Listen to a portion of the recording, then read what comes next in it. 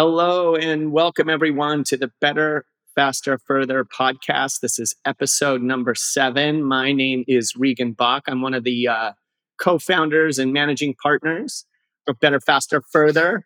Super excited to be here. Our company specializes in helping organizations, teams, and leaders accelerate peak performance because we believe every organization has the capacity to improve. We really love nothing more than helping leaders become better leaders. We love creating high performing teams, and our secret sauce is in helping companies scale. Each episode of our podcast features just truly inspiring stories from bright business minds. We've had some accomplished athletes, Adam Odosky, who's on the podcast today with me, being one of them, and leaders who are changing our beliefs in what's possible. We provide insights, tools, and takeaways to help listeners like you explore their true potential and go after their best. We're super excited to be here. We expect nothing less with our conversation with Mr. Ben Edwards.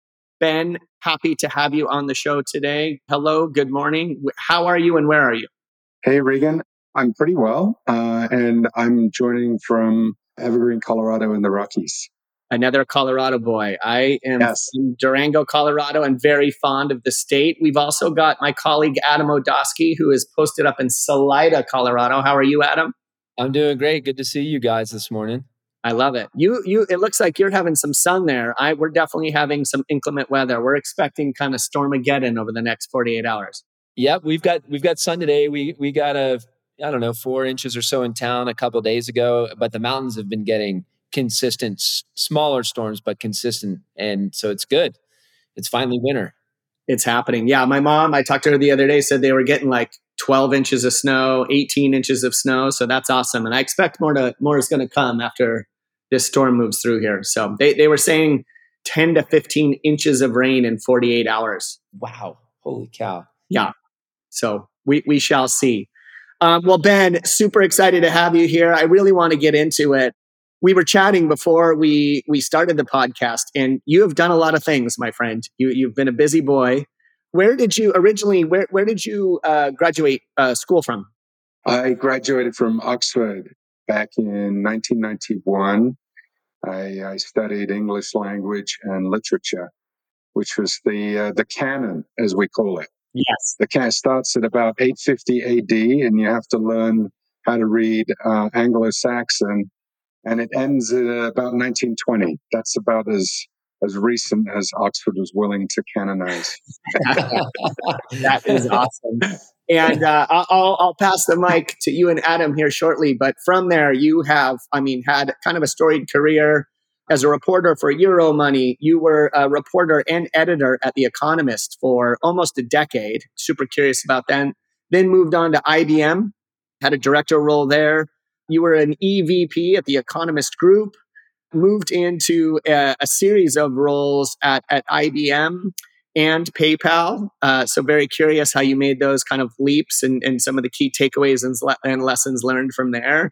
You were a partner for 3.5 years at Edwards and Sender. Let's see here, worked at Gather. You're an executive coach and do a lot of leadership development and podcasts and speaking. Admittedly, Ben works with us at Better, Faster, Further as one of our senior leadership coaches. And he owns a company called Full Sequence, which again, we're gonna hand it to Ben to share a little bit more about his background and some of the lessons learned. But Adam, we were first introduced to Ben from you, so maybe you can give us a little background of how you two were connected. You bet. So, as you guys know, I've had a series of small businesses in the past, and when I was transitioning my last business, I had thought about getting into coaching and consulting as my next sort of professional path. And I was talking with somebody that Ben and I share in our network, and I was asking him, is there anybody that you can recommend that I could talk to who is a coach or a consultant?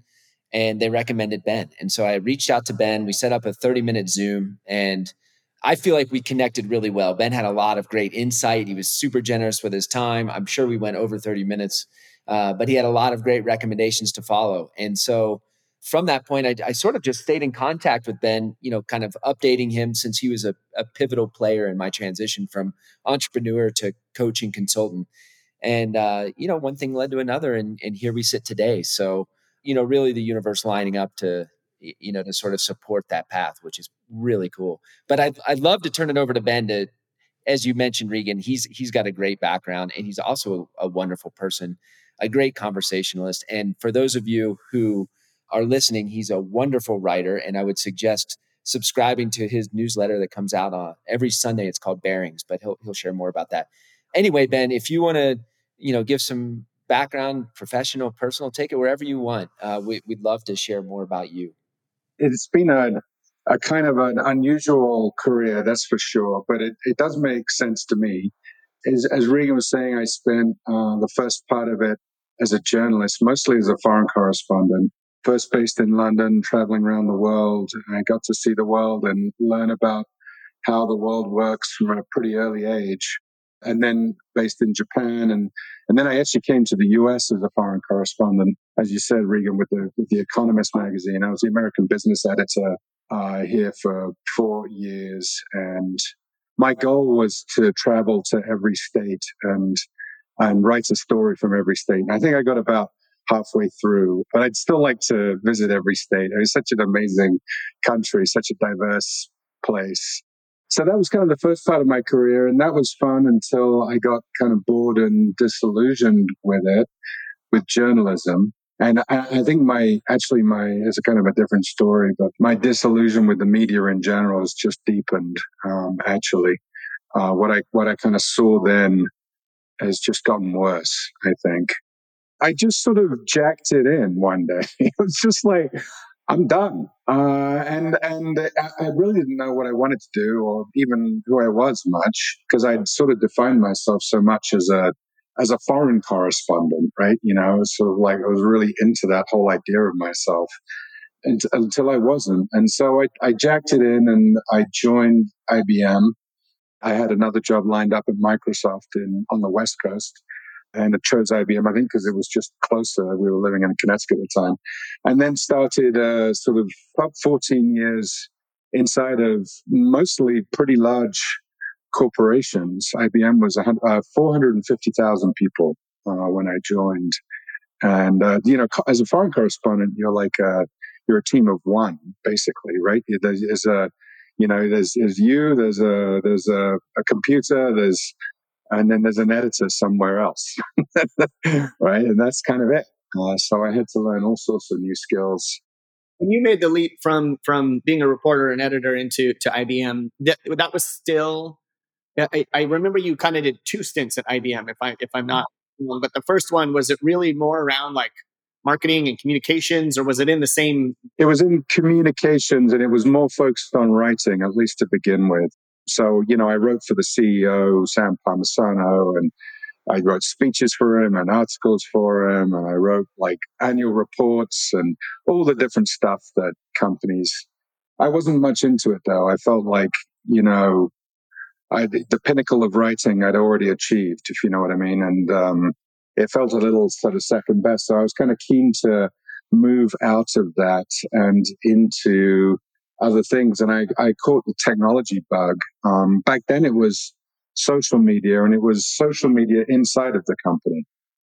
So it was wikis, blogs, podcasts, all inside of the firewall. IBM at the time was leading the world in that. And it was just very, very interesting. It was sort of, it was policy. It was trying to understand what value it had and how to direct it or marshal it or orchestrate it better.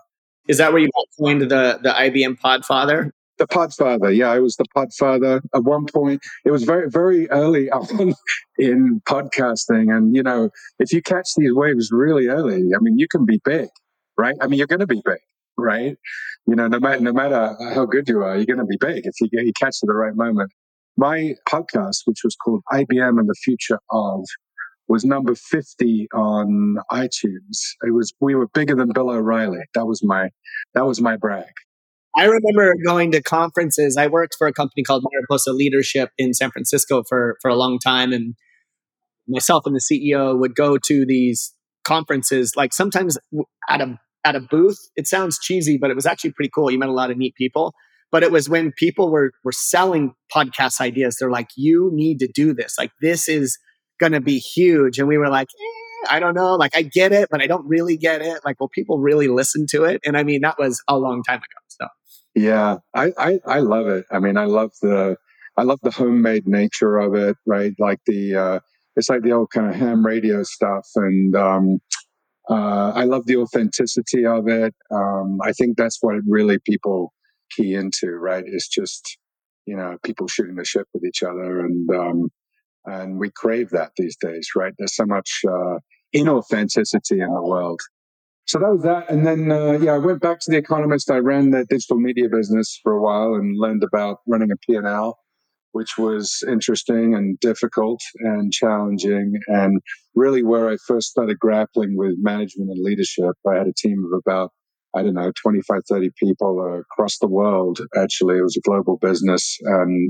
That was fun. Went back to IBM and did a bunch of leadership positions in marketing communications, really focused on driving technology intensive, software intensive change. This sort of the start of B2B demand generation, marketing automation, CRM, that sort of space. And that's kind of where my consulting interest is focused. just to be clear on that leap, so in 2010, you were the VP of Digital Strategy and Development for about 2 years, or almost 3 years, it Yeah. sounds like. Then you were the Chief Communications Officer for 2 years. Oh, yeah. I forgot about that. That little Yeah. blip on the screen. That was 2013, 2014 ish. And then you were the VP of Global Digital Marketing for another year plus. So that was a total of like 5.5 year stint in that tour at IBM. That's right. Punctuate in the middle. Thanks for reminding me. Yeah, I was Ginny Rometti's Chief Communications Officer for a little under 2 years. That was a difficult job.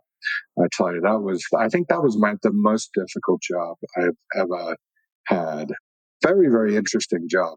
Right at the top of a very large corporation. Not necessarily as a principal. As a chief communications officer, you're more of an advisor.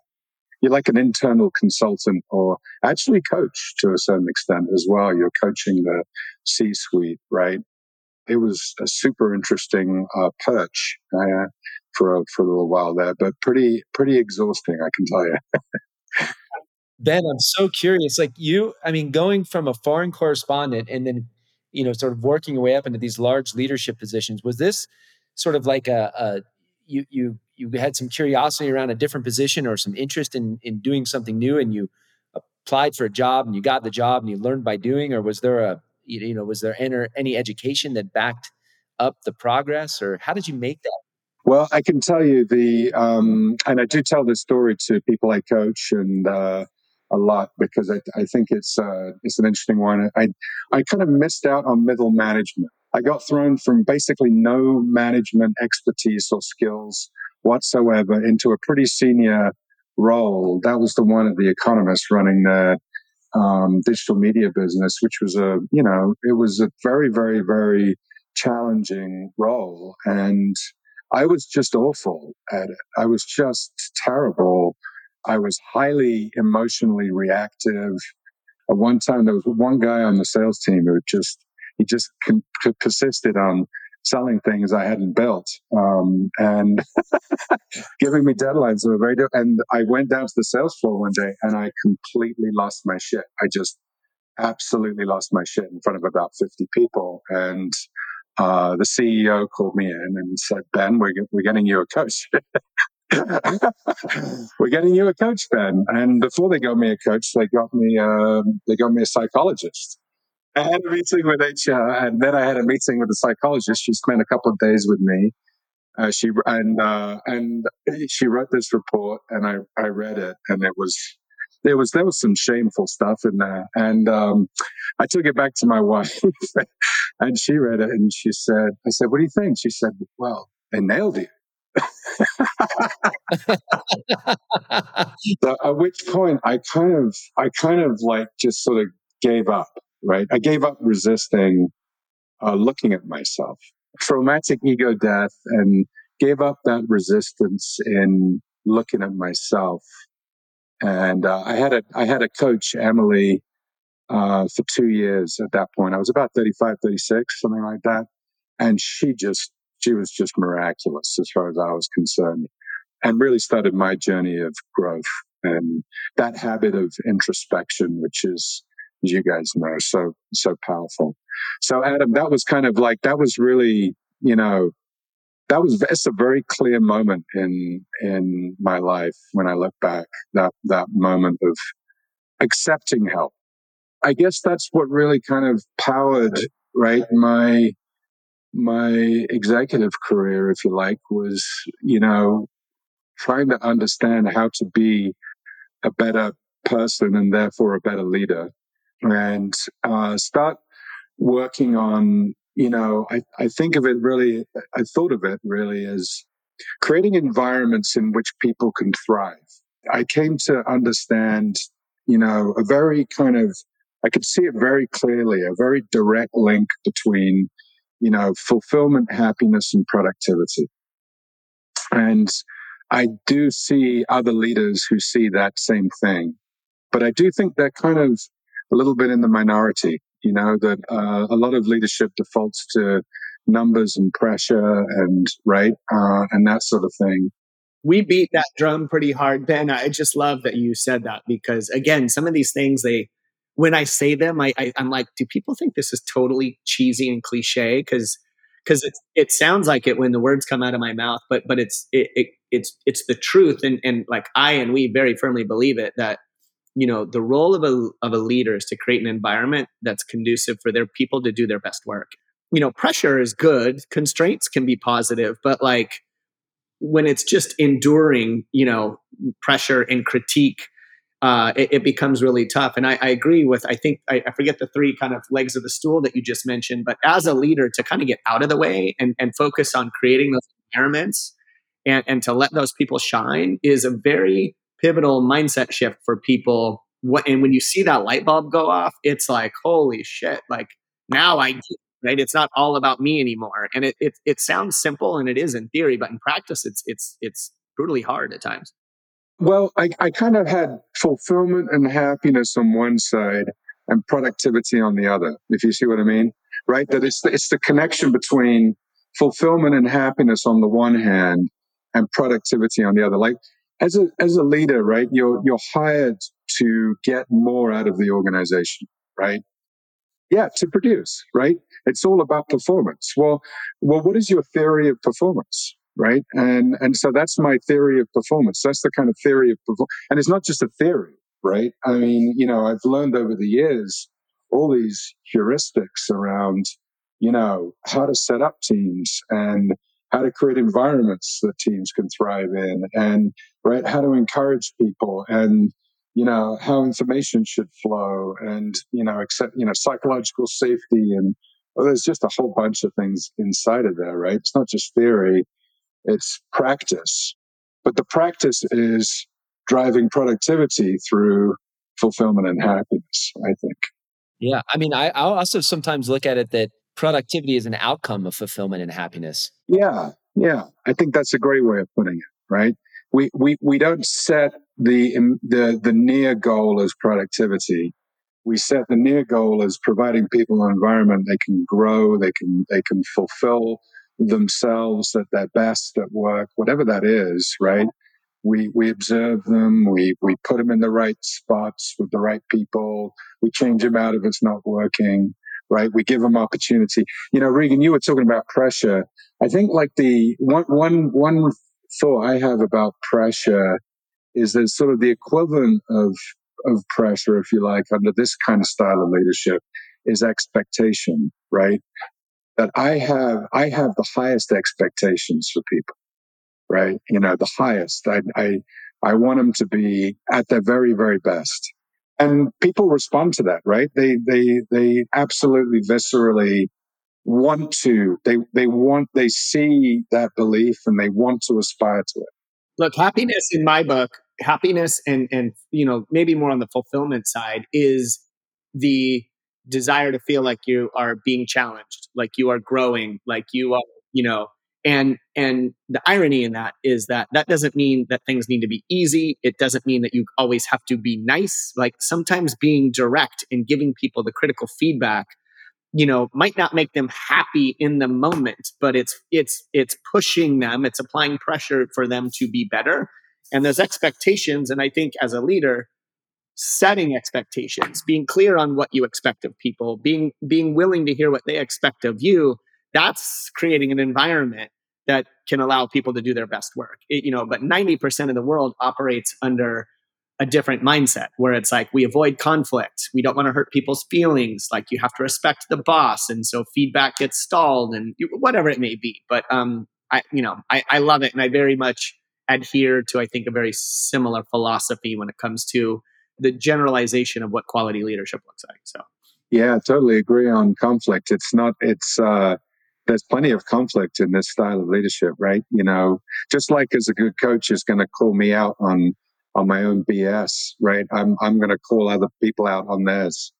there's a big difference between doing that because you are trying to undermine me and climb the political ladder at IBM versus no, I'm calling you on your BS because you're not performing as well as I know you can and should. And because you're a weak link in this chain right now, like we as a team, we as a company aren't able to achieve our desired outcomes, like that's a different dialogue, right? That comes from a place of positivity and support as opposed to undermining and negativity. So Yeah, totally. I mean, if you want the best for people and if you see them show up at work day after day and they're not committed, they're checked out, you got to call them on it, right? It's like, what are you doing with your life?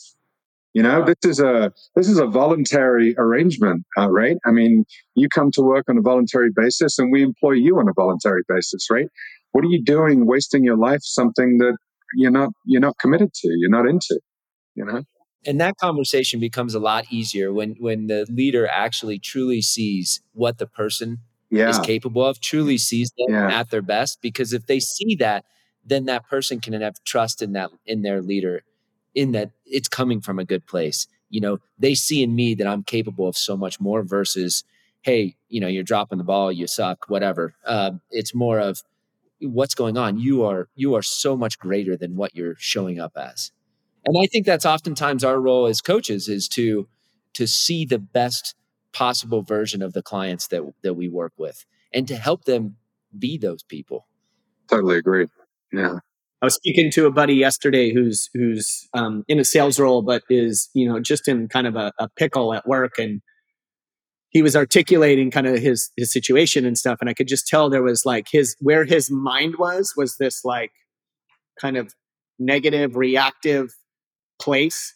And the analogy I was using for him was like, dude, you're just under the water line and all you're seeing is like the surface, and you need to get a breath of air, but it's very frantic and you're thrashing. Like you're 1 inch away from being above the water line where you can actually breathe again, but your mindset has you chasing the dark and treading the water. And so, basically in that moment saying, let's simplify this.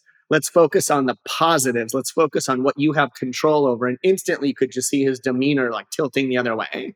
It was just interesting to see how, these work environments can get people spun up in very bizarre ways and they don't even see it. And so it's interesting. I use that story because it just happened yesterday and because it's like so subtle that like when you see somebody who's kind of going rogue and who's like lost the plot, but you see it and they don't, to like bring them back in. That it takes courage to be able to deliver that feedback. But it was like a breath of fresh air and a splash of cold water in the same moment. So Yeah, but how nice for the person receiving that feedback to have somebody on their side that says, look, like you've got this and here's why. If this is the right person for you, the right mentor, advisor, coach, colleague, whatever, friend, and you can actually take their feedback to heart and believe it, it's like you can absorb confidence from them, what they see in you, and make that next step. Right? That's the value of going at it together versus going at it alone. Yeah, the word that was coming up for me was courage. Like a good coach, just like a great leader, right? Gives someone courage, right, to look at the world in a different way, or really take on what they want for themselves, right? Mm-hmm. I think a good coach and a good leader, one of the same in many regards, is sometimes needs to be a cheerleader. Like you can do this, I believe in you, and then sometimes needs to be like a kick in the ass, right? Like you need is. Like, you are uncomfortable, but I need to nudge you off this cliff because you will be okay. So it depends on which version is showing up in that moment. But well, so you had another 5.5 year tour at IBM, lots of experience. You're at the top of the food chain, like having these challenging roles, and then we get the PayPal chapter. How did that come about? IBM, the practice there was basically you get sort of sent to Siberia. And you don't get fired; you just get kind of maimed or wounded. I used to joke that actually I said it's like I was talking to my boss once, and we were talking about the headquarters in Armonk, New York, and it's like 3 stories high, and we were talking about, well, that's because when they push you off the top, you just have a bad injury. You don't actually die. Right. That was the practice there, and I was like, "Oh, I'm not gonna spend." I was never a lifer, right? There's still that culture at IBM, probably much less so today, but there still was back when I was there. A lot of people spent 35, 40 years there, and yeah, you off you go to Siberia, you spend some time in chilly weather, right, and then they bring you back eventually when you've done your penance.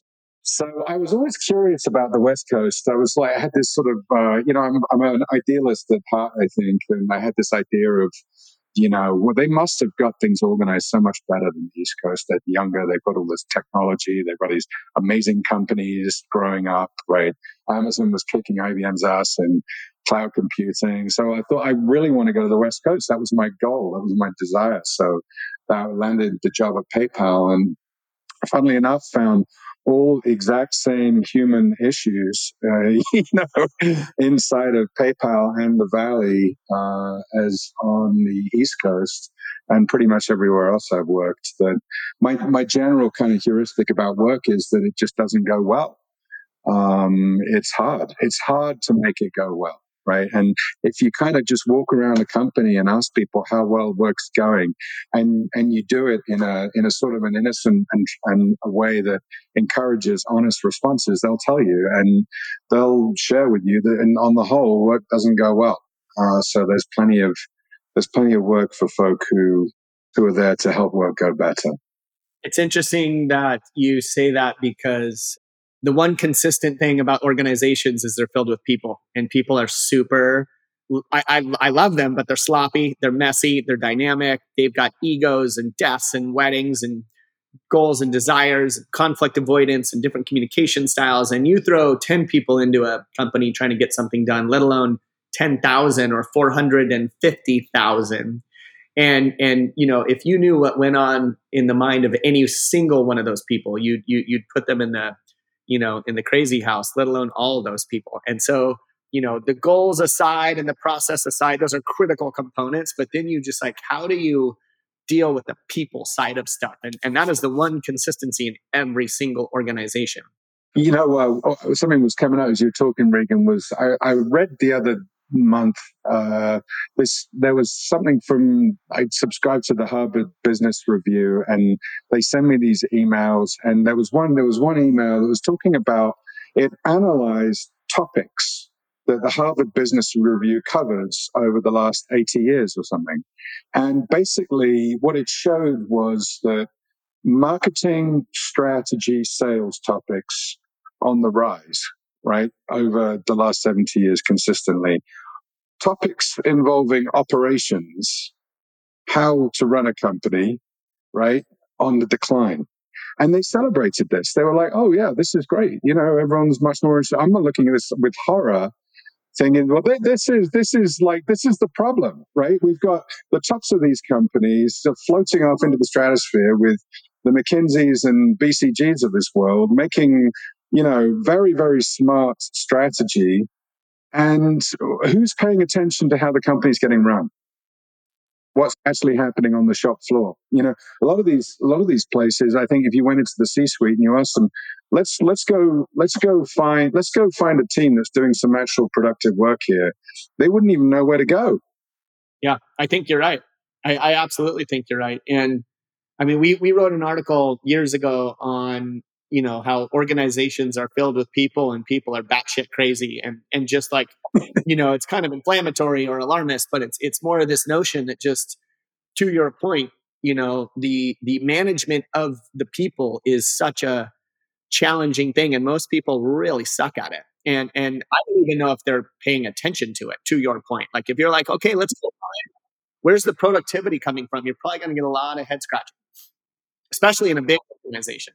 Yeah, I think that my sort of mental image is like these strategy decks get hurled out of the C-suite into the organization, and they're off to the next strategy deck. They've assumed that this thing's going to get executed brilliantly, and and it's a shit show. That really dovetails nicely. Sorry, Adam, with kind of the theme that we wanted to get into around just like org change, right? Like these execs, especially in a larger organization, make plans and like spend a lot of time and energy and money and resources on coming up with the plans, and whether they're good or bad plans, to be determined. However, whether it's the best plan or a horrible plan, how that gets driven through the organization is done so poorly. And with OKRs and different goal implementation models, and how does feedback get back up into the system? I mean, that's where we spend a vast majority of our time working with larger companies and larger teams, is just how does work actually get done in this place? And we'll go in and literally ask that, like, and what we find is there's very few people who are truly the super connectors in the business that like are the flywheel for how things get done. And everything else is kind of orbiting around those key people or teams. Yeah, org change. I mean, that was certainly the predominant theme of my corporate career, right? Was landing inside companies where change was an imperative, right? IBM and cloud, The Economist and digital media, right? And, shift from a print magazine to digital ads and digital media, and PayPal, which was is a payments utility, right? In an absolute roiling sea of competition and change, right? From every direction, from operating system makers, from device manufacturers, from banks, from all sorts of different directions. That pretty much every company you go in, there's changes at the top of the agenda, right? Unless you're super, super, super young and you're the disruptor, right?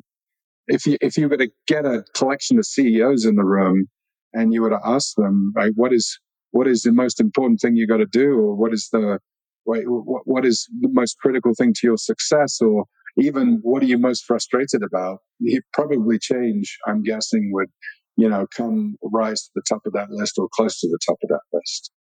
I was doing a lot of work at PayPal and eBay in the same window of time. I'd have to look back exactly when those were, but that was, the Meg Whitman days, and the John Donahoe, it was like up and coming. And we did a lot of work in what was his name, Bob Swan's org on the controller finance side. But it was fascinating. That was before, during, and after the eBay PayPal integration, which was a big thing. And then they had to like decouple it later.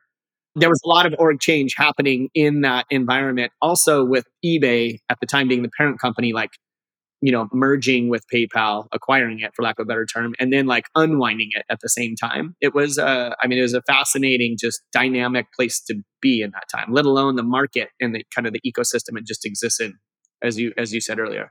Yeah, the when I was there, which was a little later, it was 2015 to 2017, that kind of time frame. It was about growth and the product engine, right? I worked in product management there as a VP in product management there, and there was a lot of frustration at the top of the company with essentially the ability of the product and software engineering teams to innovate in the core product to drive growth. And sort of, as I was looking at it, it was, as always, it was, well, partly it was about how those teams were set up, right? Which was highly functionally siloed, right? Design, and we had engineering, and we had product management, we had the content teams, and they were all right. but the product required all of those folk to work together. So it's partly about that. It was partly about, right, the leadership behaviors, right? And there was a lot of sort of top down, roadmap creation and pushing things down into the team, right? Which basically kind of, to my mind, discouraged initiative, right? Discouraged entrepreneurialism, right? You got given the work, you got, here it is on your plate, off you go, right? So as usual, this sort of combination of things work at work. You end up empowering people to be doers, but not critical thinkers and problem solvers, right? Right. Give a small cross-functional team an engaging problem to solve and get out of their way. Back to our earlier, conversation about leadership. Yeah, that's scary for folks, though, understandably so, because I think it cuts across a lot of old patterns of behavior. If we really want to get into it, that's more from like the factory manufacturing mindset of like old school organizations, right? Which is like you do this thing and you repeat it over and over and you get really good at it and you just crank this thing out. Now you've got, historical mindsets and behaviors and organizational systems implemented in a world that requires lots of cross-functional collaboration. And like I can't tell you how, like that's a bad word in certain companies, cross-functional collaboration. They're like, dude, F you. But, not because they don't want it, but it's so hard to get done well, to get these different teams to partner and share and support each other. Yeah. You mentioned manufacturing. Arguably, the sort of model of this actually came out of manufacturing from Toyota, right? In the Toyota way in the 1950s, right? Where what they were looking to do was build an organization that learned on the line, right? On the manufacturing line.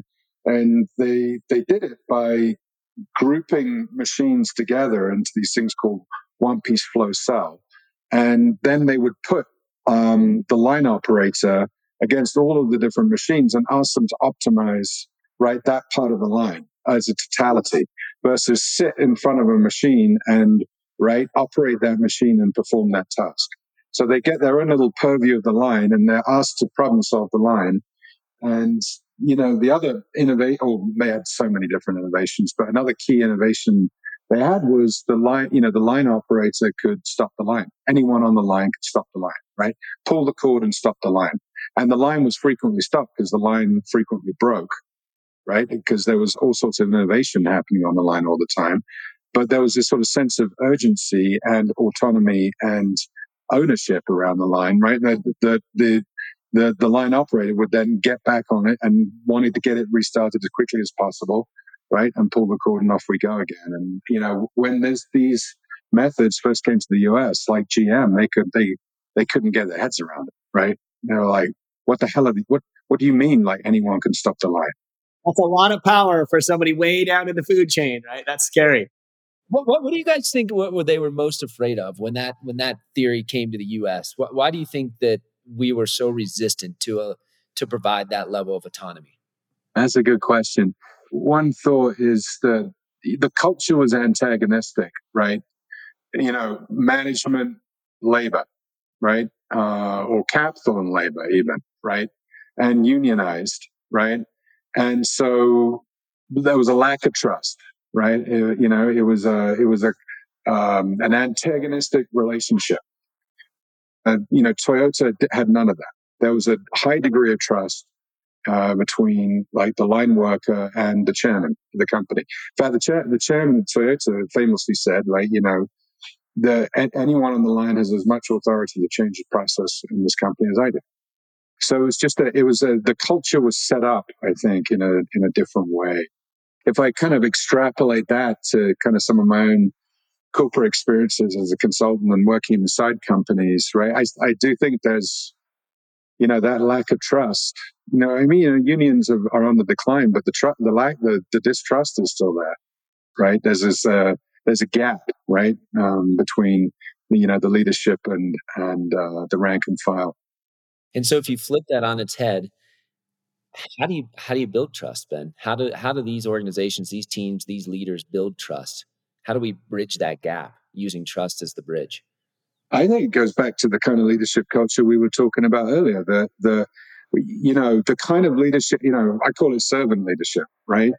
I am in your service.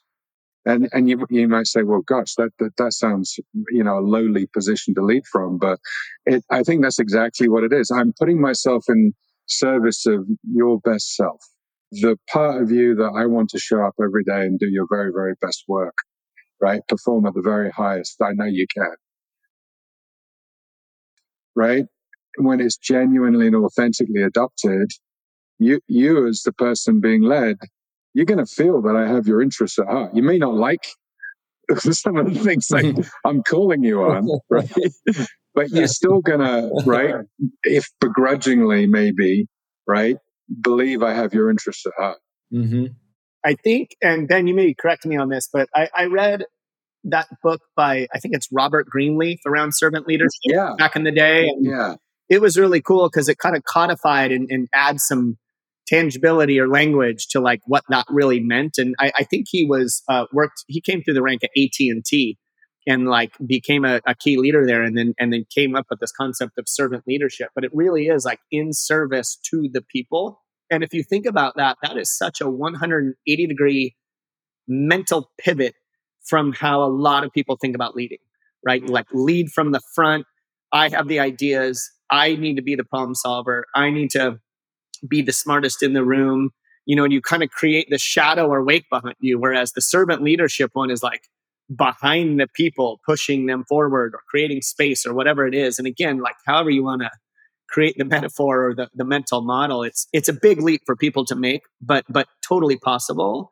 But it requires, especially in an organization that isn't holistically adopting it, you really stand out. Like if you're a leader on a team that thinks in this way, it's great when you're on that team. It's hard to partner with other people because they don't. And I advocate for it 100%. I just think it gets real in the trenches of work. You feel like you're pushing a boulder uphill or swimming upstream on something that has a lot of momentum behind it. Yeah. There's thinking in that way, right? Being a servant leader, and then there's the behaviors or the actions that go along with it. And we've talked a little bit about some of them, but what do you guys think are some of those key behaviors or key actions that a servant leader can adopt or embrace? Oh, that's a good question. We talked about one, which was sort of this expectation mindset, right? Expecting the best of people. Oh, here's another one that comes to mind. This also comes out of agile methods, which I've been studying, practicing, coaching, using for since like 2007 now. They're big on servant leadership, right? And I learned this through the practice of agile methods that really it's about the role of the leader is in good measure about impediment removal, right? Yeah. So what does that actually take in practice? Well, let's take the example of an agile team, right? So we got 7 to 9 people or 5 to 7 people, how many you got, right? Maybe it's a cross-functional team. There's some engineers in there. There's got some QA people. You got a product manager, right? You got some design, maybe some content, whatever it is, right? That'll be a kind of classic West Coast team. Their job, right, or part of their job collectively is to talk about, surface, and prioritize their impediments as a team. As a leader sitting outside that team, right, you want to hear about their impediments, right? That's the first thing I would say is you want to be curious about what is impeding that team, because some of the impediments they're going to be able to solve themselves, right? Some might require some kind of intervention, back to your point, Regan, about messy human stuff that's going on inside of that team, which it almost always is, right? And some, if they're in an organization that has more than one team, right? Some of the things that are impeding them are going to be sitting outside of their team and outside of their control, right? And so as a leader, right, what we want to do is we want to listen to their impediments, the things that we believe they can solve themselves. We're going to push back onto the team. Say, oh, yeah, you guys can solve that yourselves. Maybe you need some help or coaching or facilitation, right? But that's within your control. And the things that they can't solve themselves, you want to take on for them. And, I've never quite been able to do this inside of a company or as a consultant, help a company do this. But My vision is that if you had a system where every team was surfacing to their leader and every leader was surfacing to their leader, then you could scale that system, right? And at the top of the company, have a very, very good view of the impediments. And the impediments really are the things that the leadership team at the top should be working on, right? I think you said that really well, and I mean I couldn't agree more. It's awesome to think about that impediment removal, which comes back to like creating environments that are conducive for that type of information to flow, which requires good feedback in the system. And one of the my answer to your question, Adam, which Ben just touched on briefly, was I think as a leader, like the modality that you should be in is leading through inquiry versus leading through advocacy. Like if you're constantly curious and constantly asking questions and constantly pulsing and getting information to like flow through you to you and then through you, i.e., up the organization and out, you're much more likely to be able to successfully deliver the promise than not. Whereas I think a majority of people lead through advocacy, which is like, here's what I need done. Here's the idea that's coming from the top. I need to push this through. And again, it's a 180-degree pivot from the mindset and the behaviors that drive that. But what Ben said, impediment removal is probably the number one, if not top three, kind of ways that you can get at this thing day in and day out, because there's no shortage of them, right? It's like, how do I? Sometimes it's a gap that you need to build a bridge across, and sometimes it's an overlap where there's redundancy. But like, you won't know that unless you've got people kind of reporting where they're stubbing their toe along the way. And the two words that you guys said that I think are really important attributes of this style of leadership, this servant leadership, are curiosity and listen. Yeah, those are good. Those are and those are words from both of you. And what I hear in listening to you both talk about this style of leadership is not just creating the environment for people to be successful, but empowering them to be successful as well. So here's the environment that you need, and you have everything you need. And if you don't, let me know how I can support you in that. Yeah. And you're there to ask questions, to listen to their needs, to really support them. And Yeah. that's a pivotal shift in, the telling or the directing or. And again, like people sometimes confuse this and think it's like a soft form of leadership. There's not enough, right? Well, there's not enough pressure, and there's actually it's incredibly demanding. If you think about, we talked about the expectation on the individual, right? I come to you and I expect you to be right, performing to your very best self because I believe in you. Right? All right. Well, think about also the impediment removal we talked about, right? There's right. I've just removed all your impediments. What is my expectation? I expect you to be performing better, right? You just told me your number one impediment. I just removed it. Give me your next one, right? It's right. It's a pretty demanding form of leadership. What I like about that is like the baseline expectation is your very best. Yeah, your very best. But that's the baseline, meaning that you see in them that they're capable of so much more than. Well, they could surprise you, right? That's right. Yeah.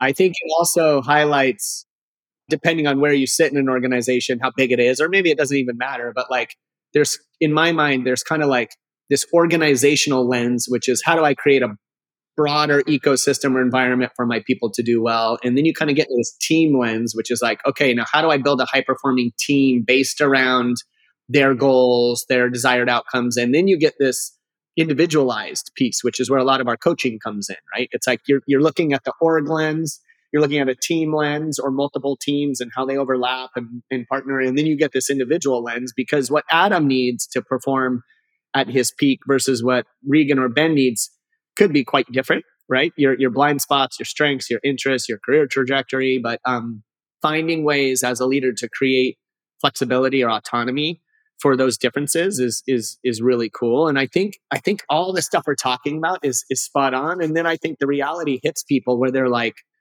if you're a leader in that role, you're like, shit, there's a lot of work that has to get done. Like there's so much just stuff to be done. And a lot of it has nothing to do with actually doing quote unquote real work. It's like all the people stuff and the messaging and the system creation and the impediment removal. And I really think that's where people should spend their time. And I think they default into spending their time tackling their to-do list because it feels more execution oriented and maybe a bit more tangible. And I think they get that little dopamine hit for getting a few things done and they feel quote unquote productive when in fact they might just be busy, not productive. I think that's a big difference. Yeah. I was thinking as you were talking, Regan, about intrinsic versus extrinsic motivation, right? Like as a leader, and I can be, and I was, right, in my late 30s, in my early 40s, I was very focused on title, money, stock options, right? And that was what was driving me. And when you look at these equations and you look at how these companies work, right, you don't want to be doing the deep work, right? You want to be avoiding the deep work. You want to be doing, the flashy, right, project and the results, and then you've got to market the shit out of these results and get to your next job, and up you go, up the ladder you go. Now, at some point in me, the intrinsic piece came out, and it's so much more fulfilling. Right? It's so much. It resonates so much deeper inside of me. Right? This idea of committing myself to, you know, helping, like you said, individuals, teams, the entire system become more productive through greater happiness and fulfillment. Now, you take that mindset, right? The kind of the career, stepping stones really don't matter. It's your work, right? How do you do your work? Well, you can do it inside the companies, you can do it outside the companies, you can do it as a consultant, you can do it as a coach, you can, right? It's the work. That's what really matters. I totally agree. Love it. And I think the question that I just posed, and I'm not looking for necessarily an answer, is just like, how do you tell the 28 to 35-year-old Ben Edwards, like, bro, don't worry about the title. Don't worry about the pay. It's about, do good work. Not in a cheesy way, but it's like, that's what I mean when you're a leader with that servant leadership mindset in an organization, when everything around you is about chasing that next shiny object, marketing internally the shit out of your successes, making sure that you get the gold star and the badge and the tap on the back, because that's how promos work, making sure you're getting a 5 out of 5 on your peer reviews, whatever it is. Like there's a whole system that's set up to kind of go against that. And it is a leap of faith, but I think it's what it will take to create organizations that are going to stand the test of time, retain their people, and honestly get the most out of their people.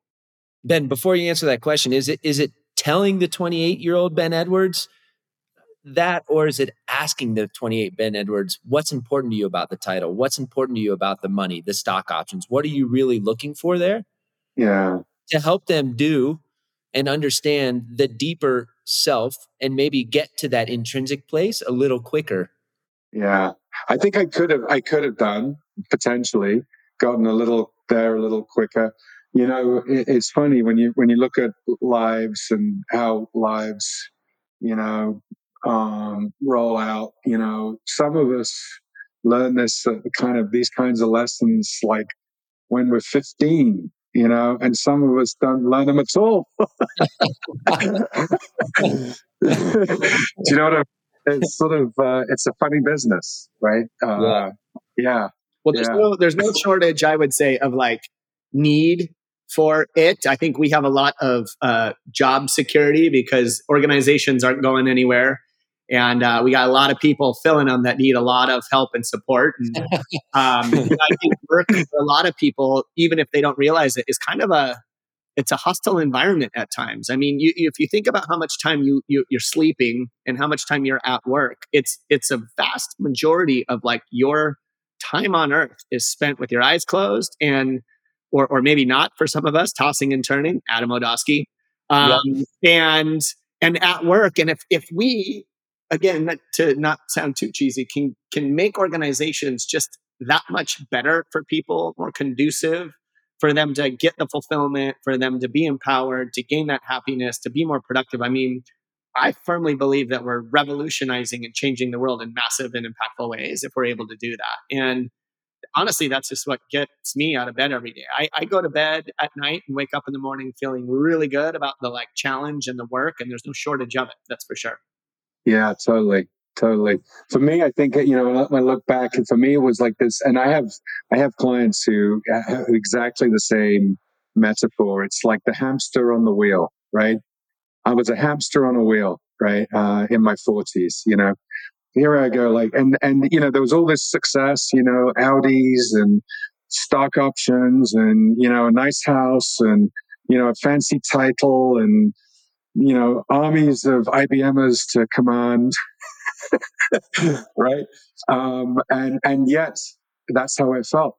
I was just like, not going anywhere except round and round and round and getting exhausted. So it's just a different way of being in the world, I think.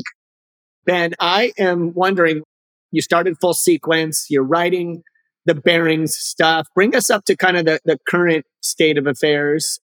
I'd love to make sure that people know how to track you down and how to get a hold of you, and also what's kind of piquing your interest right now and where you're headed kind of moving forward. So about 5 years ago, a little bit more, I gave up the corporate career, that portion of my life, and I strongly feel that that's not going to return. And set up my own company.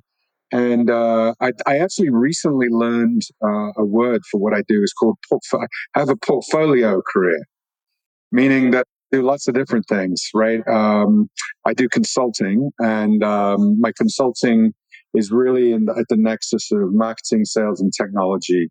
And it's about the things we talked about. It's about building and creating environments where change can accelerate, where small, autonomous teams can thrive and be productive.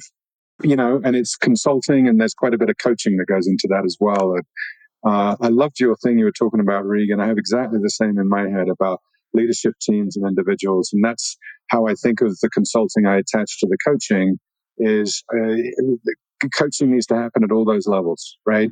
We need to coach leadership, and we need to coach teams into existence and into productivity and into performance and into peak performance.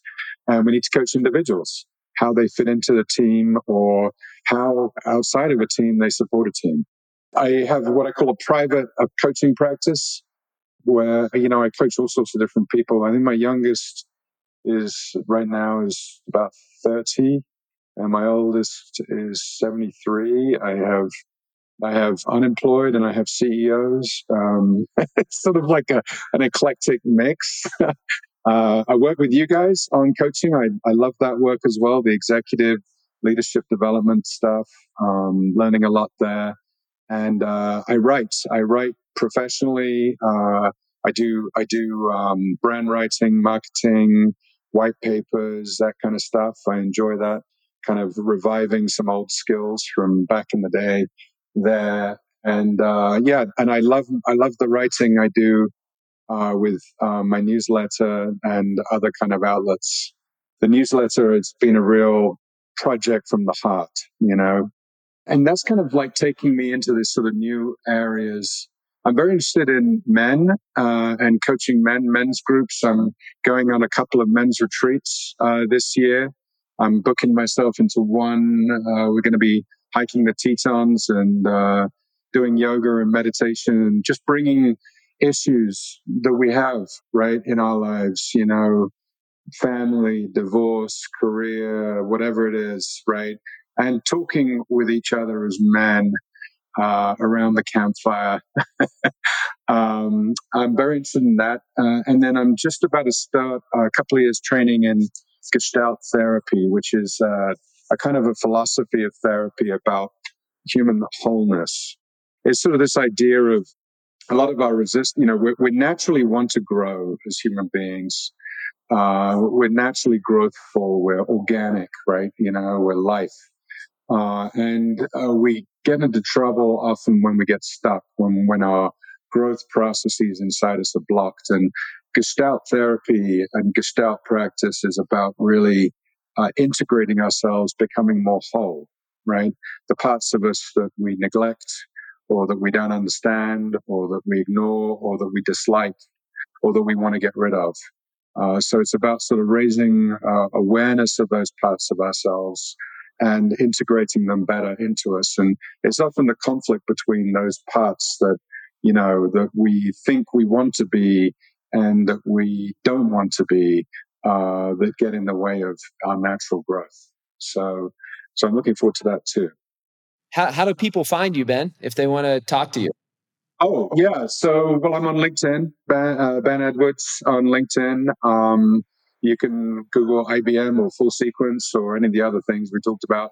BenBEdwards at gmail.com. And bearings.life is the newsletter if you'd like to check that out as well. I write one a week, and I've been doing it since May. And yeah, it's been fun. It's been a fun project. I've enjoyed getting your bearings posts, and I love the discipline of ensuring you get it out there once a week, regardless of length. Right? Sometimes they're brief and to the point, and others are more verbose. But it's been a pleasure to kind of track that. And Ben, this has been an awesome conversation. We're thrilled to have you as part of the crew, and look forward to continuing to get support from you, support you any way we can. And I would love to partner with you a bit more this year on some of the creative writing stuff, either in practice or in just kind of helping prepare me to do that kind of weekly cadence. That's a growth area. Let's do it, Regan. Yeah. That weekly commitment made a big difference, right? Getting to that point. Adam, you and I talked about commitment, right? Getting to that point where, yeah, I'm ready. I'm all in. I'm going to do this once a week, and whether I feel like it or not. Yeah, I mean, I think for anybody listening, that committing to something and being consistent with that commitment, will change your life. Yeah, 100%. 100%. That's the discipline right there, man. That's it. Hey, speaking of commitment, Adam, just in closing, did you end up signing up for the Mob 240? Yes or no? Okay, so I'll make the announcement here today. Jeff, Aaron, and I were texting this morning. Aaron is going to pace. Jeff is in, and I'm gonna run it with Jeff. So that will be. So hang on, a bit of role reversal then, right? Yeah, a little bit of role reversal for Jeff and Aaron, and then I'm gonna sign up for the race and run it with Jeff. And 6 weeks before Moab, I'm gonna do the Bigfoot 200. So it'll be 2 back-to-back 200s for me this year. Lordy. Boom. Yeah. Boom. That also means, Regan, that I think you may have committed to pacing.